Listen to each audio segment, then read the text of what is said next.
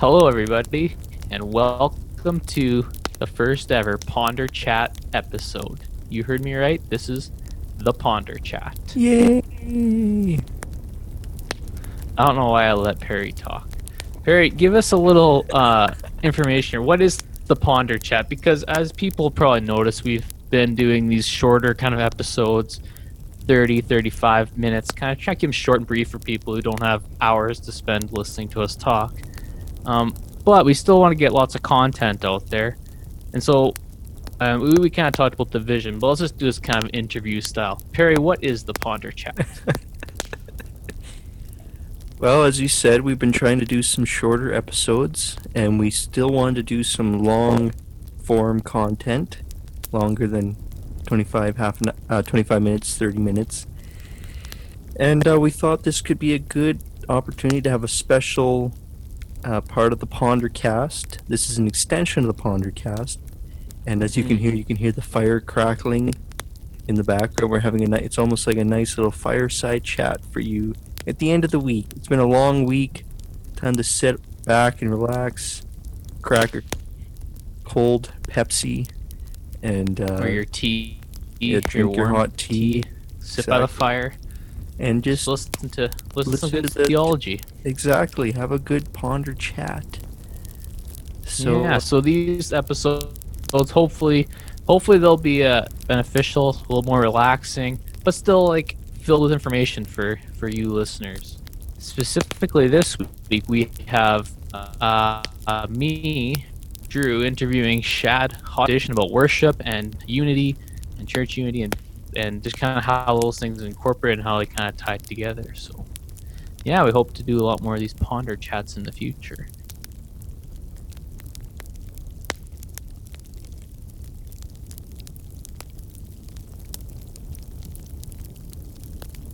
So, Shad, you're joining me today, and I'm excited about our topic because I think it's a really interesting topic, and something I feel like people don't usually think about too much. I think it can easily pass by us.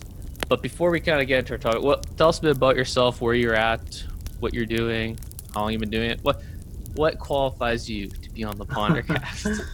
I don't know if anything does. I live in North Battleford, Saskatchewan, and me and my wife have been here just about 2 years now. I work at a church in town, and the program I work with, we work with young offenders, teaching them work skills and then lots of carpentry stuff, but most importantly, it's trying to share the gospel. So I've been doing that for about 2 years.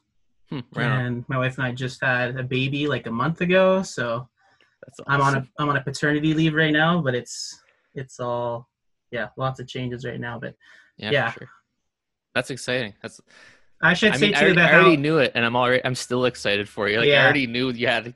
It's pretty wild. Yeah, I was gonna say too that like Drew and I are friends. Like we've known each other for a long, long time. Like probably met when we were kids.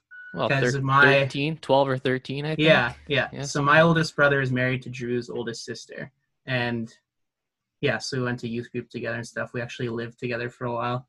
I was gonna say, I had a little story that I feel like kind of not defines, but like is a good example of our relationship. Okay, go for it. I'm a little nervous now. I'm like, oh no, what is he gonna say? So we were when I got married, you were a groomsman, and when you got married, I was a groomsman for you. Mm-hmm. And we were married two weeks apart, eh? Yeah. I think we just beat you by 2 weeks. Although you were engaged before we were, so. 'Cause it was a race, yeah. Yeah, but 4 out of the 5 groomsmen I had all lived with me, and so they'd all kind of seen, I don't know, what kind of person I was to live with. So I think one of the questions at the reception was for the groomsmen was, what's the hardest part of living with Shad? And none of you guys thought about it at all, because every single one of you was like, he never does the dishes. He's so messy. And I'm like, 4 times in a row, these guys said that. I'm like, oh, that's nice. And then I don't think I had the opportunity at your wedding to say anything. There's a reason for that. But then I think it was like a couple of months later, we were talking and you said, I feel really bad for just piling on about how you don't do the dishes. And then You said what I should have said was one time you were, I don't know, you came home from somewhere when we were living in the same house, Yeah. and I was like putting this waterproof seal on your work boots. Yeah. You're like, those things probably smelled horrible. Like, Yeah. Well, yeah. that's they what I do. should. That's what I should have talked about at your wedding. And I was like, that's really nice because you're like Drew. You can be like one of the biggest hecklers in the room, but you can also be like super thoughtful and kind too. So like that's a good example. Well, thanks for that. And for the record, I felt bad for saying that for a long time, and then I was like, Yeah. I gotta tell him that that's what I should have said. Yeah, And then I could tell you felt bad. And I was like, that's kind of nice. That's just like, I don't know if I've never heard anything like that from the other guys who were. they don't were regret what they trashing me, said. so They yeah. don't regret it at all. I sincerely did regret it, so I am sorry for that. But I'm happy that we could mend that a little bit. Yeah. Yeah. I mean, we have been friends for a long time, so. But I don't think we've ever talked about this that much. This topic of ours. We have, there's lots of theology things we haven't talked about, and then if you listen to your podcast, I was like, man, like. Well, I think part of the problem is I didn't really take the Bible theology seriously when we lived together. I don't think it's kind of something I only took seriously the last couple of years, the last 4 or 5 years, I guess. So it's not really something. So I never really cared before. Mm-hmm. We were still learning. I was just like, oh, whatever. Yeah, whatever. I was saying, I was like, I don't know if we ever talked about when we were sitting in the living room, like, Drew, what do you think about annihilation? Yeah, what do you think about hell? What do you think about it? That's funny. Yeah, so this is gonna be interesting. Just to clarify on your thing, you're not a pastor, is that right? Correct. I'm. Okay. Yeah, I just don't want to give you. I don't want to be like he's a pastor and he said that. I don't. Yeah, the closest thing I would be is like a alliance denominational worker. I don't even know if I'm officially qualified for that yet, but you working in ministry, yeah. Right, but you this kind of ties into our topic, so we'll get into it here.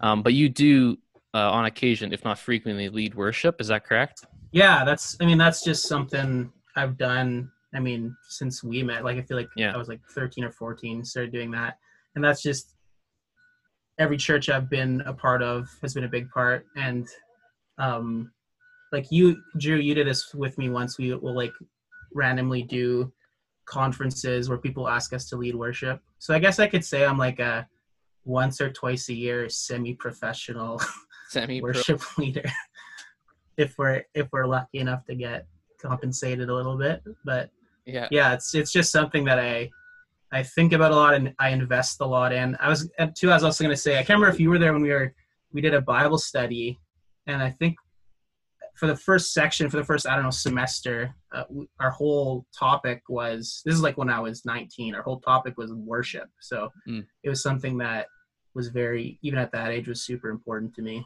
Yeah, no, I think I was there. I remember, like I said, I don't think I took it very seriously, so I don't know if I like remember anything that was said, but I do remember doing it.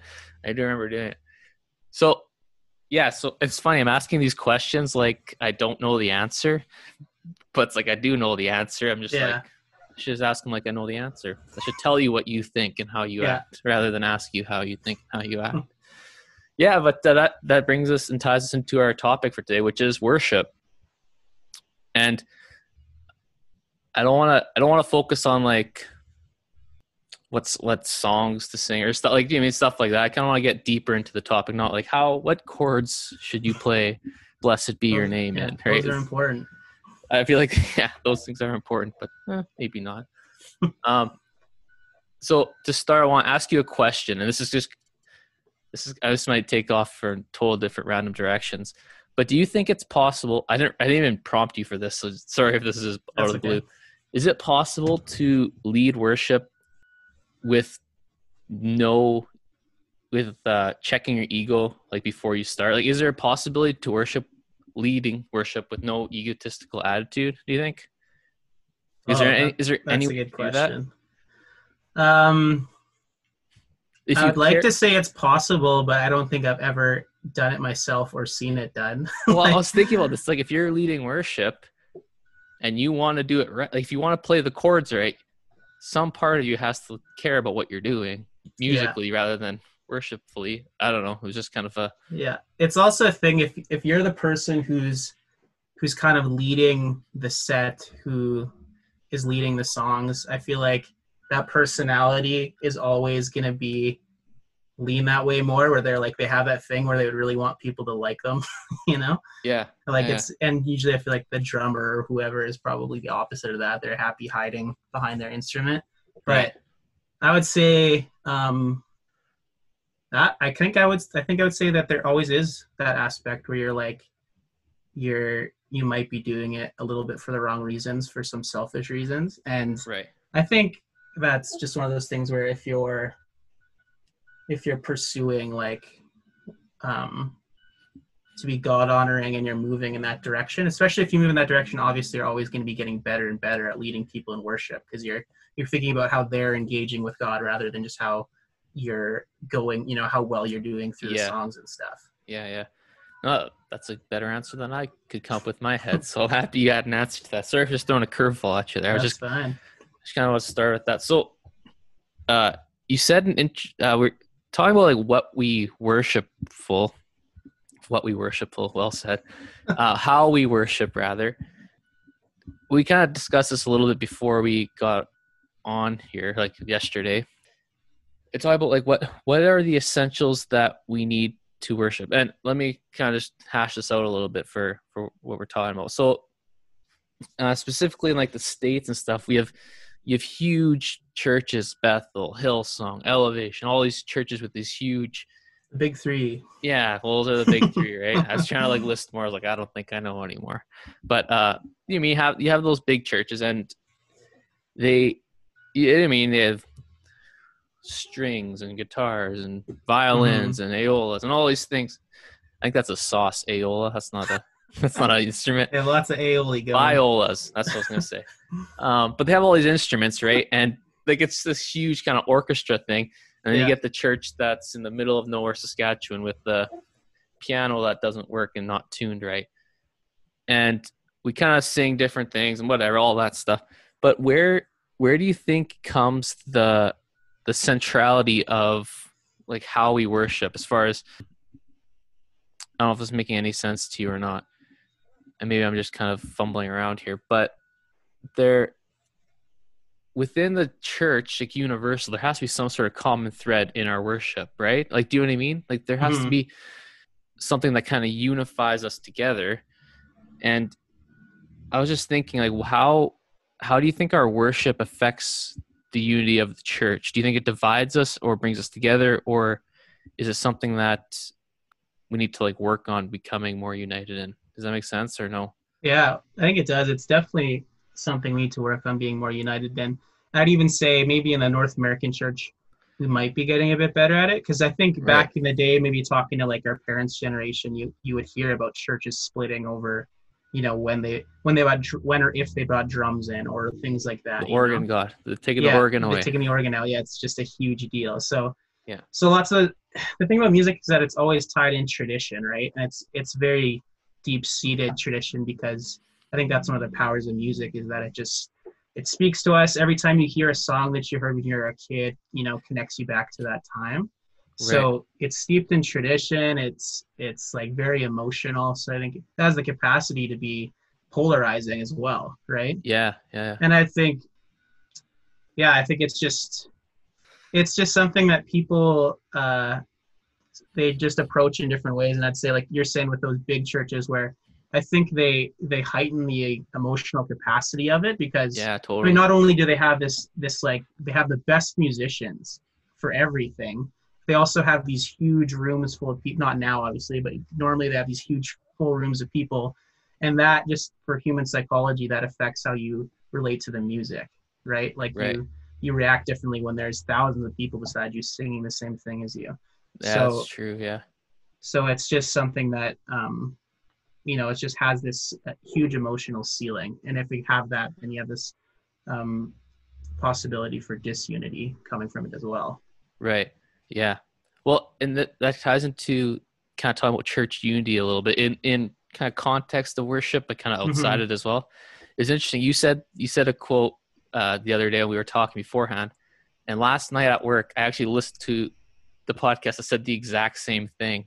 Like I'll just read it for you. What you said. You said unity in the essentials, I'm not saying as nice as you said it last time or whatever, but non-essentials, liberty, and then all things charity. I can't remember. Hmm. Do you remember exactly how you said it? You said it kind of more eloquently than I just did, No, I but think it's about the same. I just said in essentials unity, in non-essentials liberty, in all things charity. So yeah, same right. thing. What? So this one was a little different. It's meaningful unity, critical charity, serious theology. That's what this one was, but it's a little different, not quite the same, but Okay. um, similar concept in what you're kind of saying. Like, sorry, say yours again. I overshadowed it with mine. I was like, I shouldn't have said that. I had in essentials unity, in non-essentials liberty, in all things charity. Yeah, I love that. I like that because it speaks to the idea of being unified as one Hmm. body of Christ, despite how uh, our worship kind of sometimes seems to like separate that, I think, Yeah. at times. And this kind of gets to the topic. I don't know if we're going to talk about it later or not, but kind of gets to the understanding of like some of these big churches. People are, no, we shouldn't sing their songs because they're too big of worships, or their pastor said this, so we shouldn't sing their songs. Where do you Hmm. kind of fall on that stuff? Like, do you care about what the pastor said of the church that produces music? That seems like a weird kind of tie together, but Yeah. I think it always is valuable to, investigate and to care. But I think along those lines, we were saying if if your framework is in essentials unity, I would say, in my opinion, the essentials are the Nicene Creed, and right. and just which includes just the story of the gospel. So, and Yeah. to even simplify it more, that's anyone who proclaims Jesus as Lord, is in the is in a part of the church, right? They're brothers and sisters in Yeah. Christ. Yeah. So I'd say, as Christians, we're all unified under the banner of the gospel of Christ. And then I would say I define non-essentials as, like secondary doctrine things, like we were saying Yeah. with if you have a different eschatology as someone else, that isn't that doesn't hold the gospel within it itself, right? And Some people just stopped listening right there. yeah. Eschatology doesn't matter. What? I'm out. I'm done. That's not what I said. I know. I'm just Uh, joking. It's not essential. Sorry, I shouldn't put words in your mouth. That's not really yeah, fair. I think yeah, and then the charity. I think it's just the fact that we, especially in the body of Christ, when we hear something that someone else says that we disagree with, because they have that liberty, I would say, to have a different opinion, we don't assume the intent of what they say. We dig deeper, we investigate into what they actually meant. If it's someone in our own personal circles, we have to have the opportunity to actually talk to them. It's like, what did you mean when you said this about, Yeah. whatever your Yeah. belief is? Yeah. Totally. And that's interesting because you're kind of just explaining what our goal is on this podcast. Like, I don't know if we do it well all the time, but that's kind of what we want to do, is get people with different views and like why or explore different views rather than say why do we believe this, because and have that kind of that charity in Mm-hmm. it, that we can be willing to disagree on this but still have unification Yeah, in it yeah, and despite disagreements. I think that if you follow that structure, I think there's a lot of ability to learn from one another, to learn from people we disagree with, and um, I think there'd be a lot less like churches splitting over things like this. I would Oh yeah. even go so far as to say, like, for myself, I don't think I would ever leave a church unless it was something to do with the essentials, or some kind of abuse, like something Right. Yeah. something that's kind of not, that might be a topic for another time, but like if there's something like that abuse going on in the church, Yeah. obviously you have to decide what you're going to do. But if it's strictly like theology, I don't think there's ever a good reason to leave a church unless it's something to do with those essentials of the gospel, right? Wow. Like, because I Well, think we yeah. also benefit as a church if we have people in that church who think differently about music, about different secondary doctrine things. Yeah. So I'm assuming, actually, I don't know. I'm presuming a lot of people just say, whoa, whoa, whoa, wait up, wait, hold up, Shad. So if you're saying if not an essential, you wouldn't leave a church. And I feel like there's a lot of kind of pushback you could have on that, like, Oh yeah, I'm sure.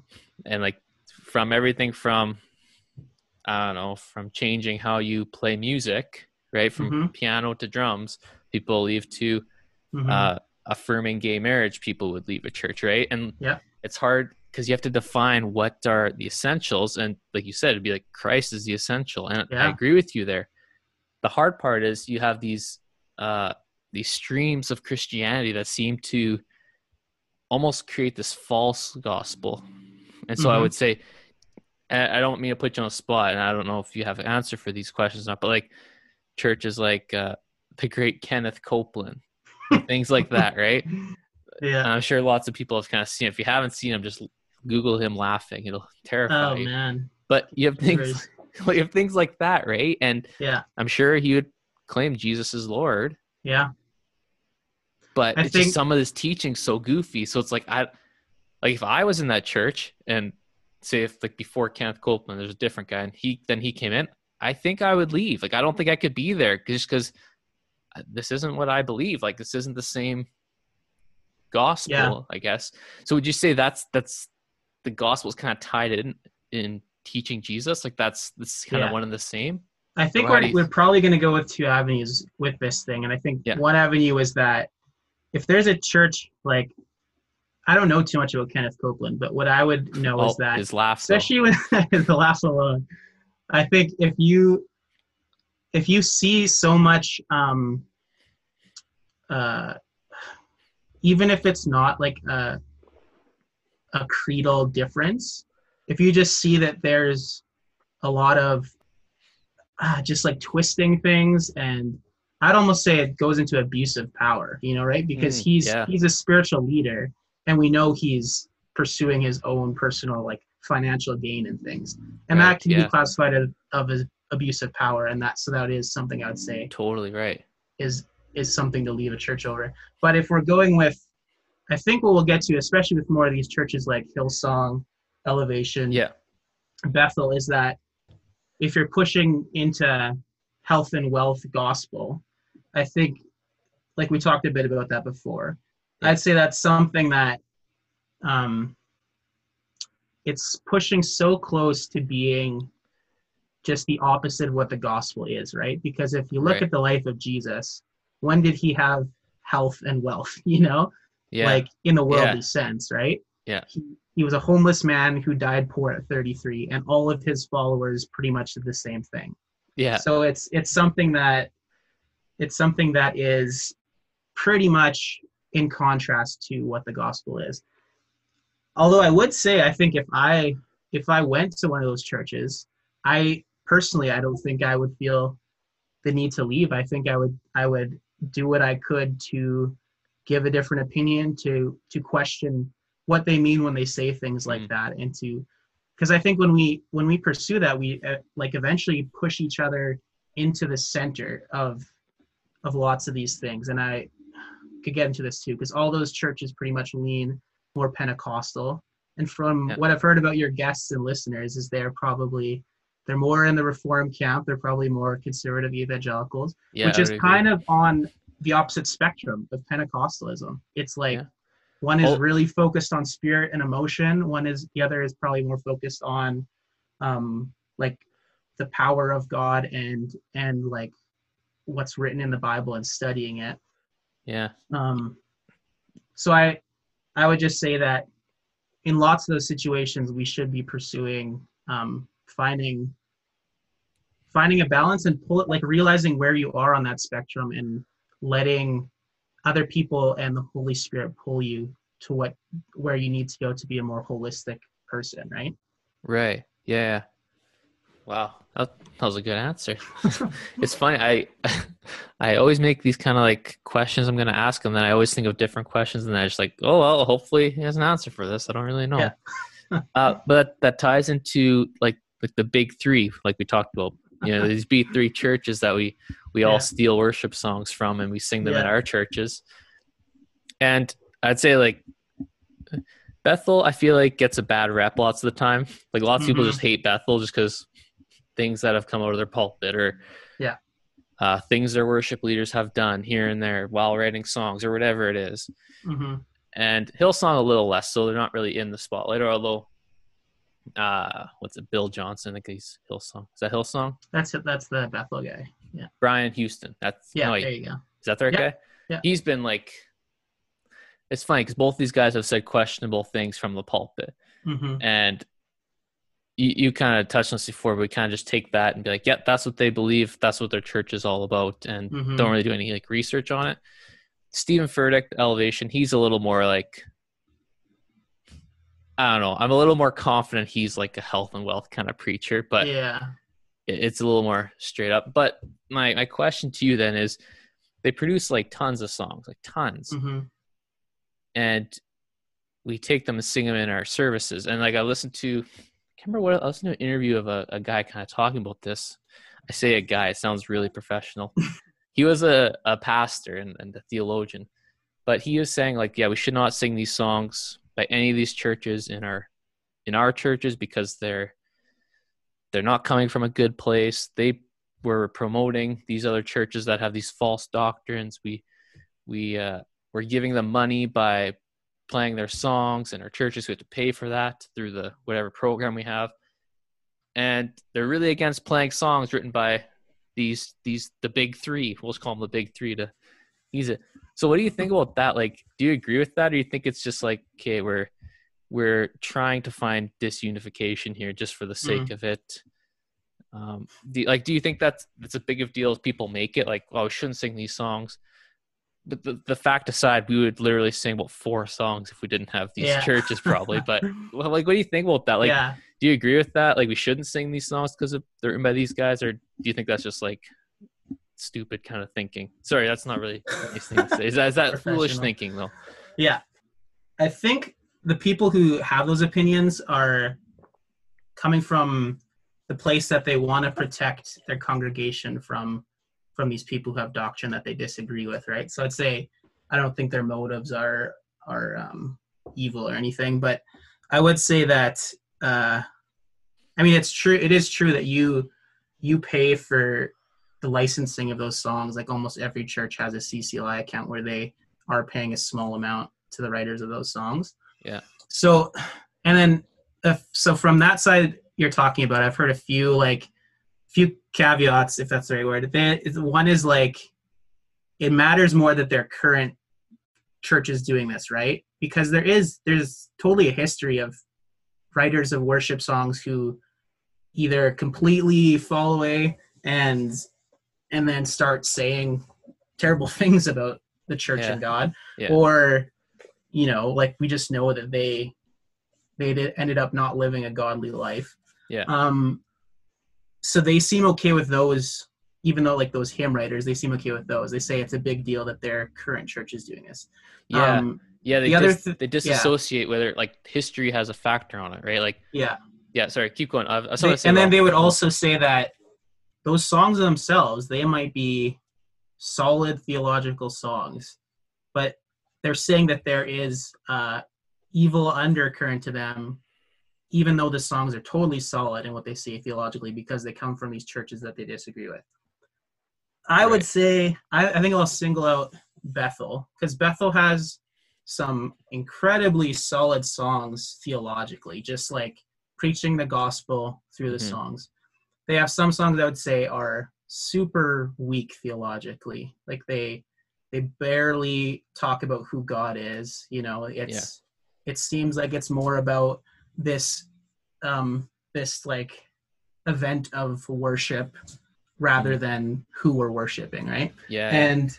But I would say that I was having conversations like this about Bethel with people, so I wanted to investigate and find out what they believe. So I looked at their like mission statement, their what do you call that, statement of faith? Something like that. And it's the Nicene Creed. It's like believing God is maker of heaven and earth, Jesus Christ was fully God and fully man.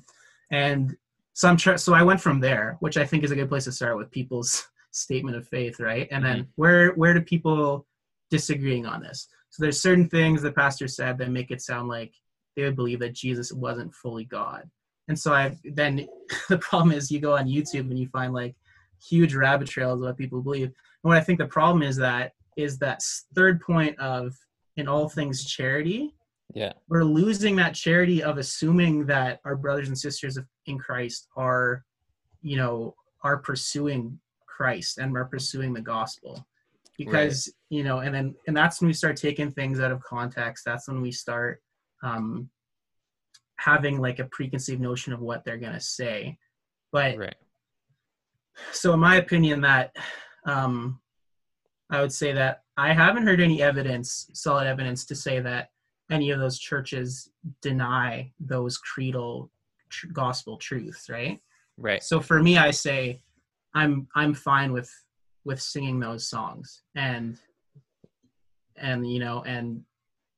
this is another thing I'm going to get into, is that I think worship leaders and worship pastors need to take way more responsibility for the songs they sing and the types of songs they sing, because there's a lot of worship pastors that are just going to sing any song that these churches put out, but the pastor or the worship pastor, the worship leader, needs to like break down those songs and find, which ones have the most theology packed into them and are going to be good for the church, their flock at this time. And then one other thing I'll get into is that I would say I'd break worship songs into two groups. I'd say there's songs of praise and there's songs of reflection. Songs of reflection are songs that are written from our perspective to God. So they're like how he loves us, stuff like that. It's kind of for us. It's us reflecting on the love of God for us. Songs of praise are all from us directed to God, right? These are the amazing things you've done for us. And Bethel has some really amazing songs of praise. Hillsong does as well. So I would say in that case, it's up to the worship leader that he or she has to find the right balance of those types of songs. If we're just singing songs of reflection, we're missing out on so much. And if we're singing songs of praise and reflection, we're getting this us to God, God to us, this even circular thing that we need to have a good relationship with God. And I would also say that hymns have the exact same problem. There's hymns of reflection and there's hymns of praise. So I don't think you can just say that hymns are always better in that sense, Right. Wow. Okay. Well, there's a lot there. I'm just gonna pick a couple things I want to talk about. So, you would say like the place where it comes from doesn't matter as much as what's in the song. Is that accurate? I would say in reference to these three churches. Let's just stay there for now. Well, I think I still would probably have to get to the place that I believe those churches would declare Christ as Lord, and I think they fall under the Nicene Creed. So, for example, if this is an example of, it's not my example, anyways. So, Planned Parenthood came out with a song of worship that recognized the Trinity, recognized Jesus Christ as Lord. Mm-hmm. You wouldn't sing that song at your church, even if it was like a super, like it was a powerful song. You just felt moved by the Spirit when you sang it. Yeah. Whatever, you wouldn't sing it because you don't agree with their kind of, well, not to bash that. That was an example someone else kind of gave. Like, I heard that example, and even that, like, I don't think many people are gonna be with me on this one, but that also depends on that also depends on what your definition of what is redeemable, right? Like, that's a whole other topic. But I think, like, if we can have Christmas trees in our house, they're originally pagan symbols, right? Right. We decided that they're redeemable to be a representation of Christmas and the birth of Christ. So there's a whole conversation too about what we believe is redeemable. Yeah, there's a lot to unpack there too. Okay, to get back to I feel like I'm harping on these churches, but that's kind of why I want to get you on here, because you have a lot of knowledge on like Hillsong, Bethel, Elevation, and worship. So would you say that those kind of churches, I mean, this isn't a fair question, but I'm just going to ask it anyway. Just, if you don't think it's a fair question, just tell me. Would you say they focus more on the reflection songs? Like you're saying, like having a big band, thousands of people worshiping together, it's really easy to get emotionally drawn into that kind of mindset. Or would you say they have a good mix of like these reflection and what was the other one? Not worshipful, praise, but praise song. Yeah, like, so do you think they focus more on this reflection thing, and we should be careful, just kind of like have a balance, like you said?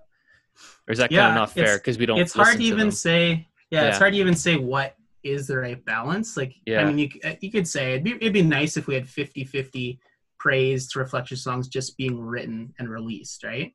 Right. And this is one thing too that I'd say is a problem with worship music we have today, is that we've kind of built this Christian music industry in total, like, in parallel to just the mainstream music industry. And what the mainstream music industry does is an artist releases an album like every year or two, Mm-hmm. and every album has to have at least 10 songs. And so Christians, for some reason, we think we have to do the same thing. And so those artists feel like they have to release an album of 10 or more songs every year and a half. And I Right. don't think you're going to get 10 amazing worship songs Yeah. every And then you year and get a these half. kind of fluffy Yeah. ones or whatever. I've Yeah, been yeah. trying to write worship songs for like 5 years, and I have like one and a half. So like those things take time if you want it, Right. if you want them to be like jam packed with good theology, right? So I'd say that's, again, that I think that ends up being the responsibility of worship leaders, that they sift through some of those songs and pick a Right. balance. But I still don't know if I could say for sure that like older songs or hymns have more praise songs and less reflection songs, and vice versa. Like, Right. there's just so many. I think that's just something we need to filter out ourselves too. It's just like, to me, it's like if there's a new Hillsong album and I'm about to lead worship and I want to sing a praise song, I'm going to look through that album for the praise songs, you know? Right. Yeah. Well, yeah, I think it's a good resource. And like, I kind of agree with you in the fact, like, we should focus way, I don't want to put words in your mouth, but that's kind of where I stand with it. Like, I think the words matter more than where it comes from. Mm-hmm. Now, like you said, if we think everything is redeemable and everything can be used for the glory of God, why does it matter where it comes from?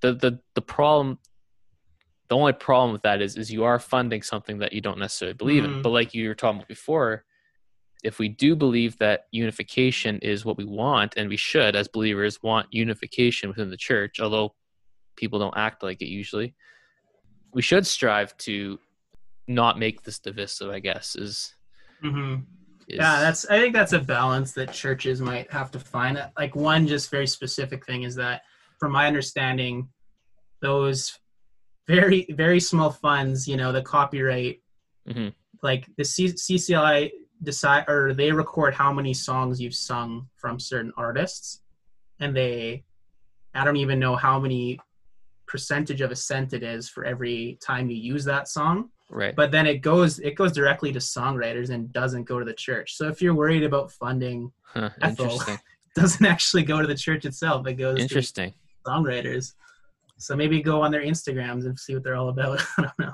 Yeah, no, I think that kind of requires us to do research, not just be ignorant in, I'm going to do this or whatever we want to do, because it's, I think ignorance is one of the worst things we can kind of bring to our theology and unification. Sure. Just like, we think we know what we're talking about, but we don't really kind of. And it's just another thing that you investigate without going into it with like a preconceived notion, because I don't think you go into those things assuming the worst about a brother or sister in Christ, Yeah, totally. So to throw an example out at you, I just want you to kind of tell me the difference of these two things. Okay. So, Psalm 121, it starts, I lift my eyes up, to the heavens. Where does my help come from? We know this song. You know the song I'm kind of referencing? So we have that song, and we kind of incorporate it into our worship today. Who is the author? David. David, he did some pretty messed up things in his life, right? Yeah. And we say, oh, well, that's a long time ago, right? Whatever, that doesn't really matter. But then we go to a place like Hillsong, where this guy, I don't know if you heard the song Healer ever. I don't know if you've heard this song. I don't know, actually. Okay, well, people can look it up. But anyway, it's about God healing people and healing. And this guy sounds really bad, but he basically lied about a terminal illness for 2 years while he wrote this song. And then he was found, and it was super emotional, right? God will heal me. Like, the song's all about healing. And he lied about this illness that he had. I don't know why you'd lie about terminal illness. That just seems foolish, because people are obviously going to figure it out. Like, lie about something that's reasonable. Anyways, and so people are like, well, we shouldn't sing that song because it was written of a place of lies.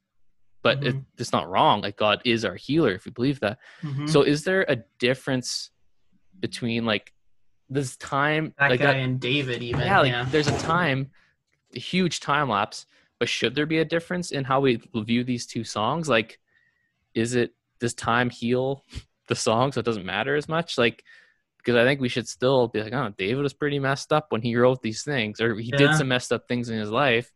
So what difference is that in this guy? Do you know what I mean? Like, is there a Yeah. separation there, you think?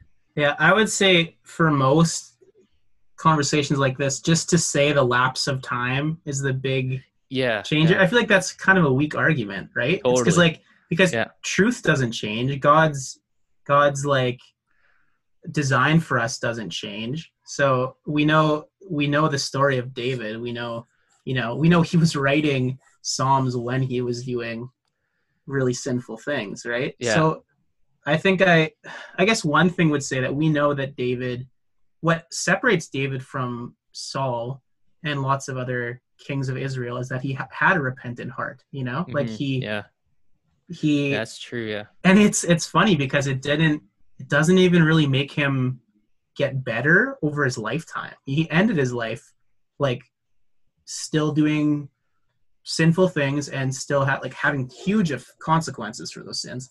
But Right. it just always seemed like he had a repentant heart. So So I guess because one thing we can pursue is, does this new artist guy, does he have a repentant heart for what he did? do you think that matters? Like, is that a factor in whether or not we should use the song? Like, do you Uh, like because it's I hard don't because like whether you would part of play me the thinks song or no. not. I don't know, but I would just say like conceptually that idea of are we living with repentant hearts? Like Yeah.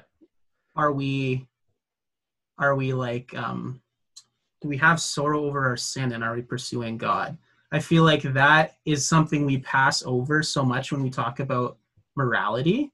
And that's Right. just like such a huge theme in the Bible. Is Mm. think about Peter too. Like Peter with Jesus does all these like shameful and sinful things, denying Christ, lopping off a guy's ear when Jesus doesn't want him Yeah. to, Yeah. Yeah. Yeah. Even after Jesus is like is in heaven, Paul has to call him out on stuff because he's falling into sin. And so Mm.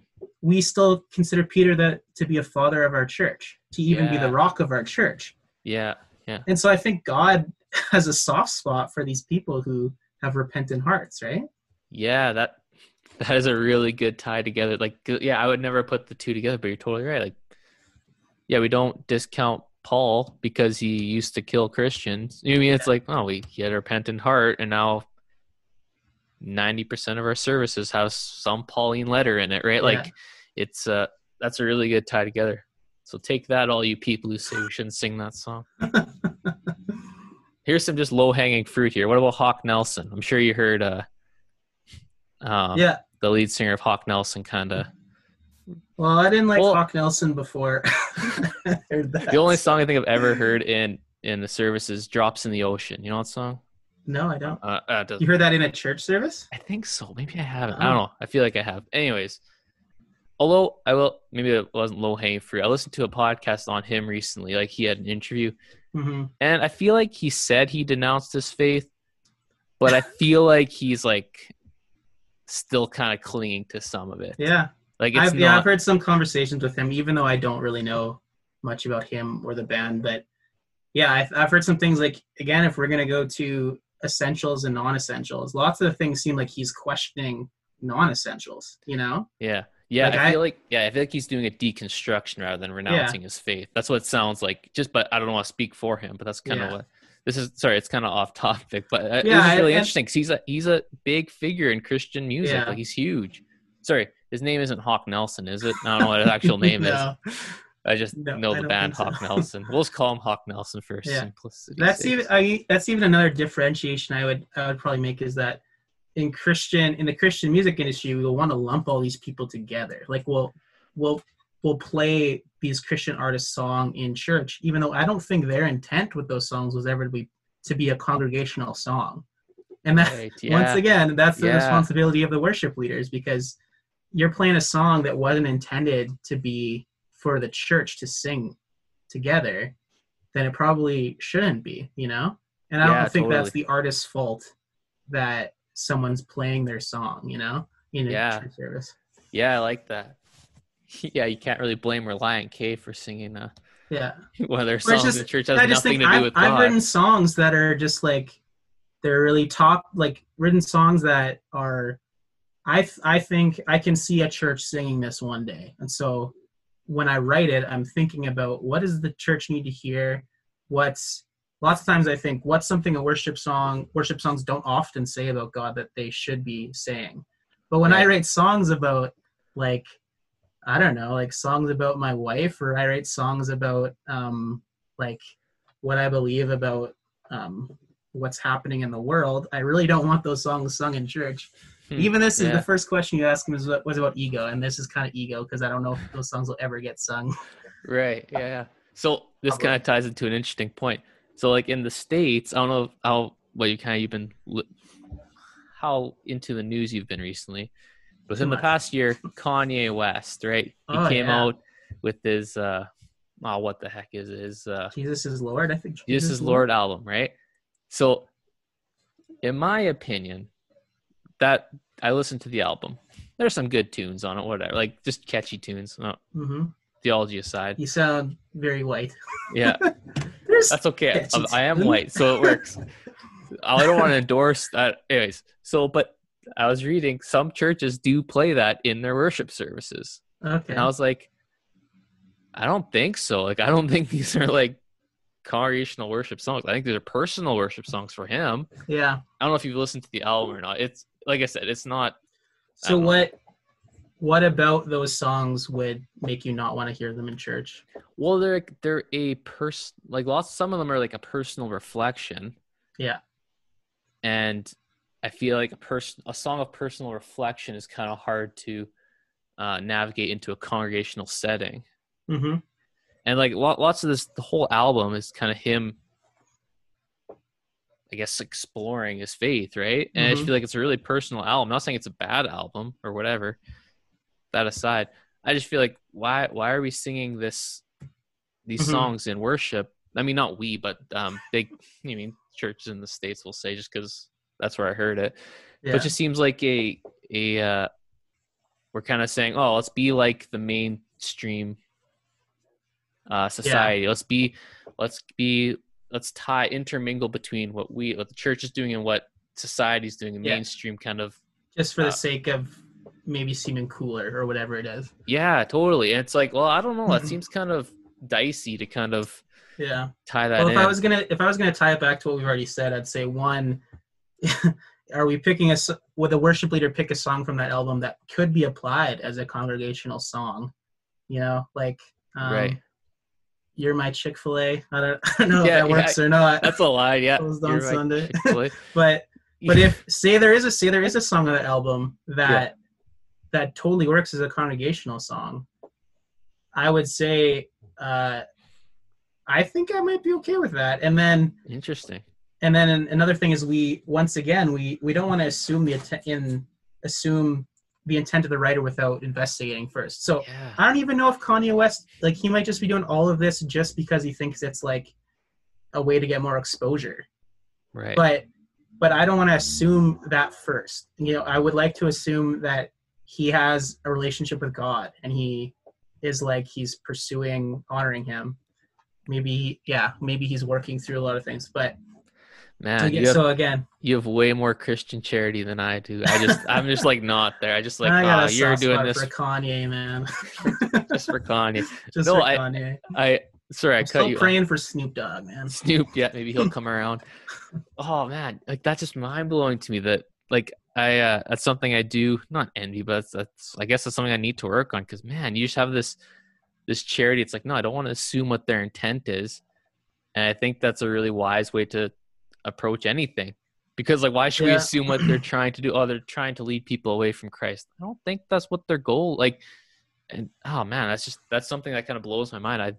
Obviously, you've been thinking about this more than I have. I think about it, and I think about those things because I'm not good at them. I think I'm naturally like a pretty judgmental person, and I think that's just something that God and probably my wife has exposed in me, is that I have that tendency, and I want to pursue, just having that charity and not assuming someone has a evil intent, you know? Yeah, for sure. So we've been pretty charitable to other churches we disagree with, and I've been seeing lots of people, maybe not lots of people, some people I feel like would push back against this charity that we're kind of giving to churches. And this kind of ties, I mean, I'm just going to pick a verse here. It's in 1 Corinthians 5, and you kind of brought this up yesterday, I guess. The text is talking about dealing with incest and talks about like sexual immorality and how that kind of works out. But just pulling like verse 12 and 13, it says, "What business is of mine to judge those outside the church? Are you not to judge those inside? God will judge outside, repel the wicked person from you." And just, I mean, you can say I'm taking it out of context. I'm fine with that. But there's an aspect of this within the church. We should be holding each other accountable. We should be correcting people. I think this is kind of what you're talking about. You wouldn't leave a church if someone did something you didn't like. Rather, you try to change it within the church, right? You'd stay there and try to like fix it, bring a different opinion, different view. But should we not be kind of like judgmental within the church, or do you think that's like a wrong kind of pulling of that text? I think you're right in that.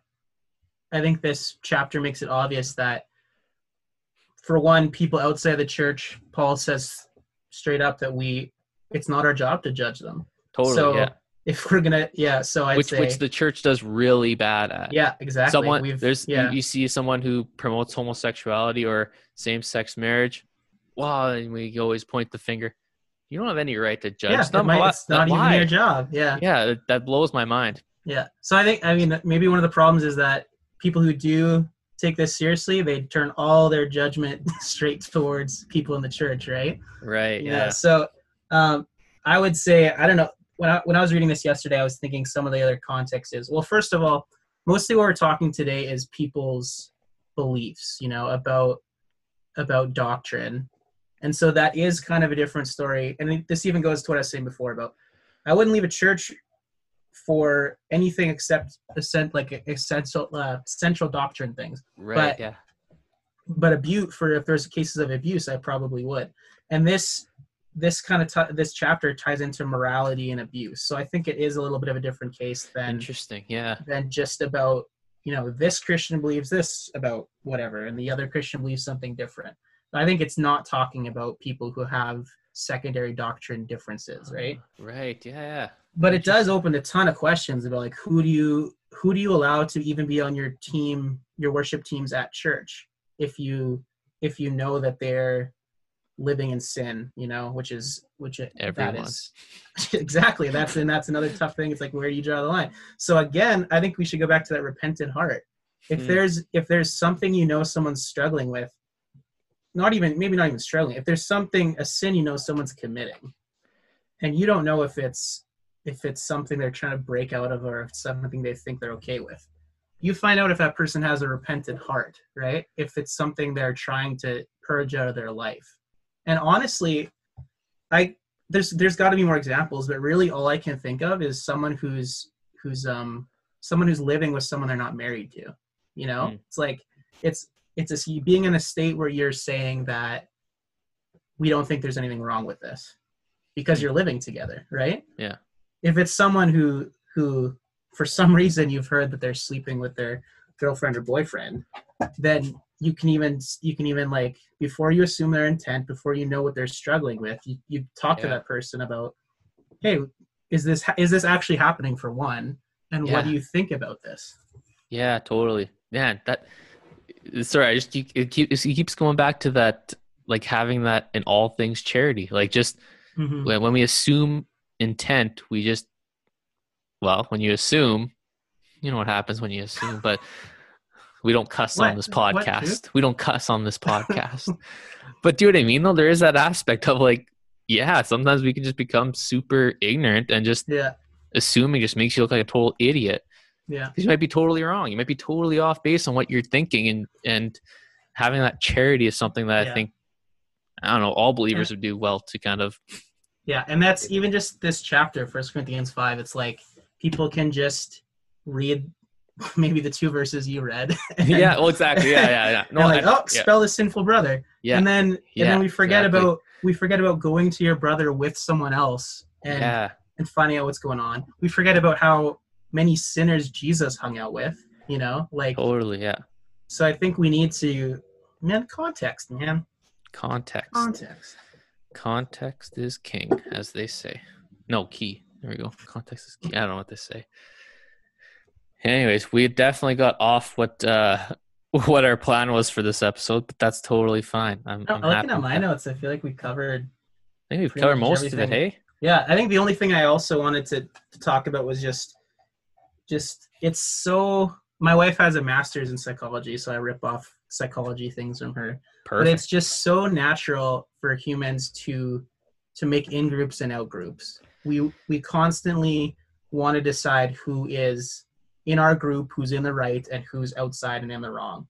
So that's just something that we need to recognize in ourselves. I would go so far as to say that is part of our sinful nature, because I don't think that's in the nature of God. Yeah. That's a tough one. But I mean, kind of. Okay, no, I would say mean, God Israel, has the right. God yeah. has the right to say who's in and who's out. We don't. Interesting. So, that's a good. So if we recognize that in our psychology, then we're going to notice that we're always leaning that way subconsciously to decide who we're going to reject. Yeah. And I don't think that's right. No, I agree 100% on that. I think, that's interesting that we do. Yeah, I'm trying to think if I agree with that or not. Like that being part of our sinful nature, like in groups and out groups. I think so. I think that they make sense initially, but I feel like I'm going to think about it tonight and be like, yeah, maybe not. Well, I don't know. It's tough because there's so many cases where we see that God, rejects people or like puts people in a different, position. But like Israel and the Canaanite, like there's obviously separation there. And even if you go there though, that there's so many things in the Old Testament that talk about how you're supposed to accept the immigrant. Totally. There is all these times that it's easy because we have this psychology where we want to reject somebody. It's easier to skip over those things where it says, you know what? And there's so many things that Paul talks about too, where it's like we are no longer slave free, male, female. We're all one in Christ. Yeah. And so I think that's in contrast to this in-group, out-group psychology. Interesting. Man, this has been, I don't know if you have anything else to say, but this has been a really good conversation. I'm learning lots. Yeah, I liked it. It's really crazy. We kind of jumped everywhere. We kind of jumped from church unity to like worship to church unity. Yeah. But I think they do tie together. They tie together, yeah, for sure. I think because that's something that we do divide over quite often. Yeah. But do you have anything else you want to kind of say? Any closing remarks or anything like that? Or was that your closing remark? I just feel surprised that we covered everything I wanted to say, and I have this feeling right now like I came across pretty well, and I think that's this ego you were talking to at the very beginning. So it's tying in right to what we started with. What a perfect conclusion. Perfect conclusion. Too big of an ego.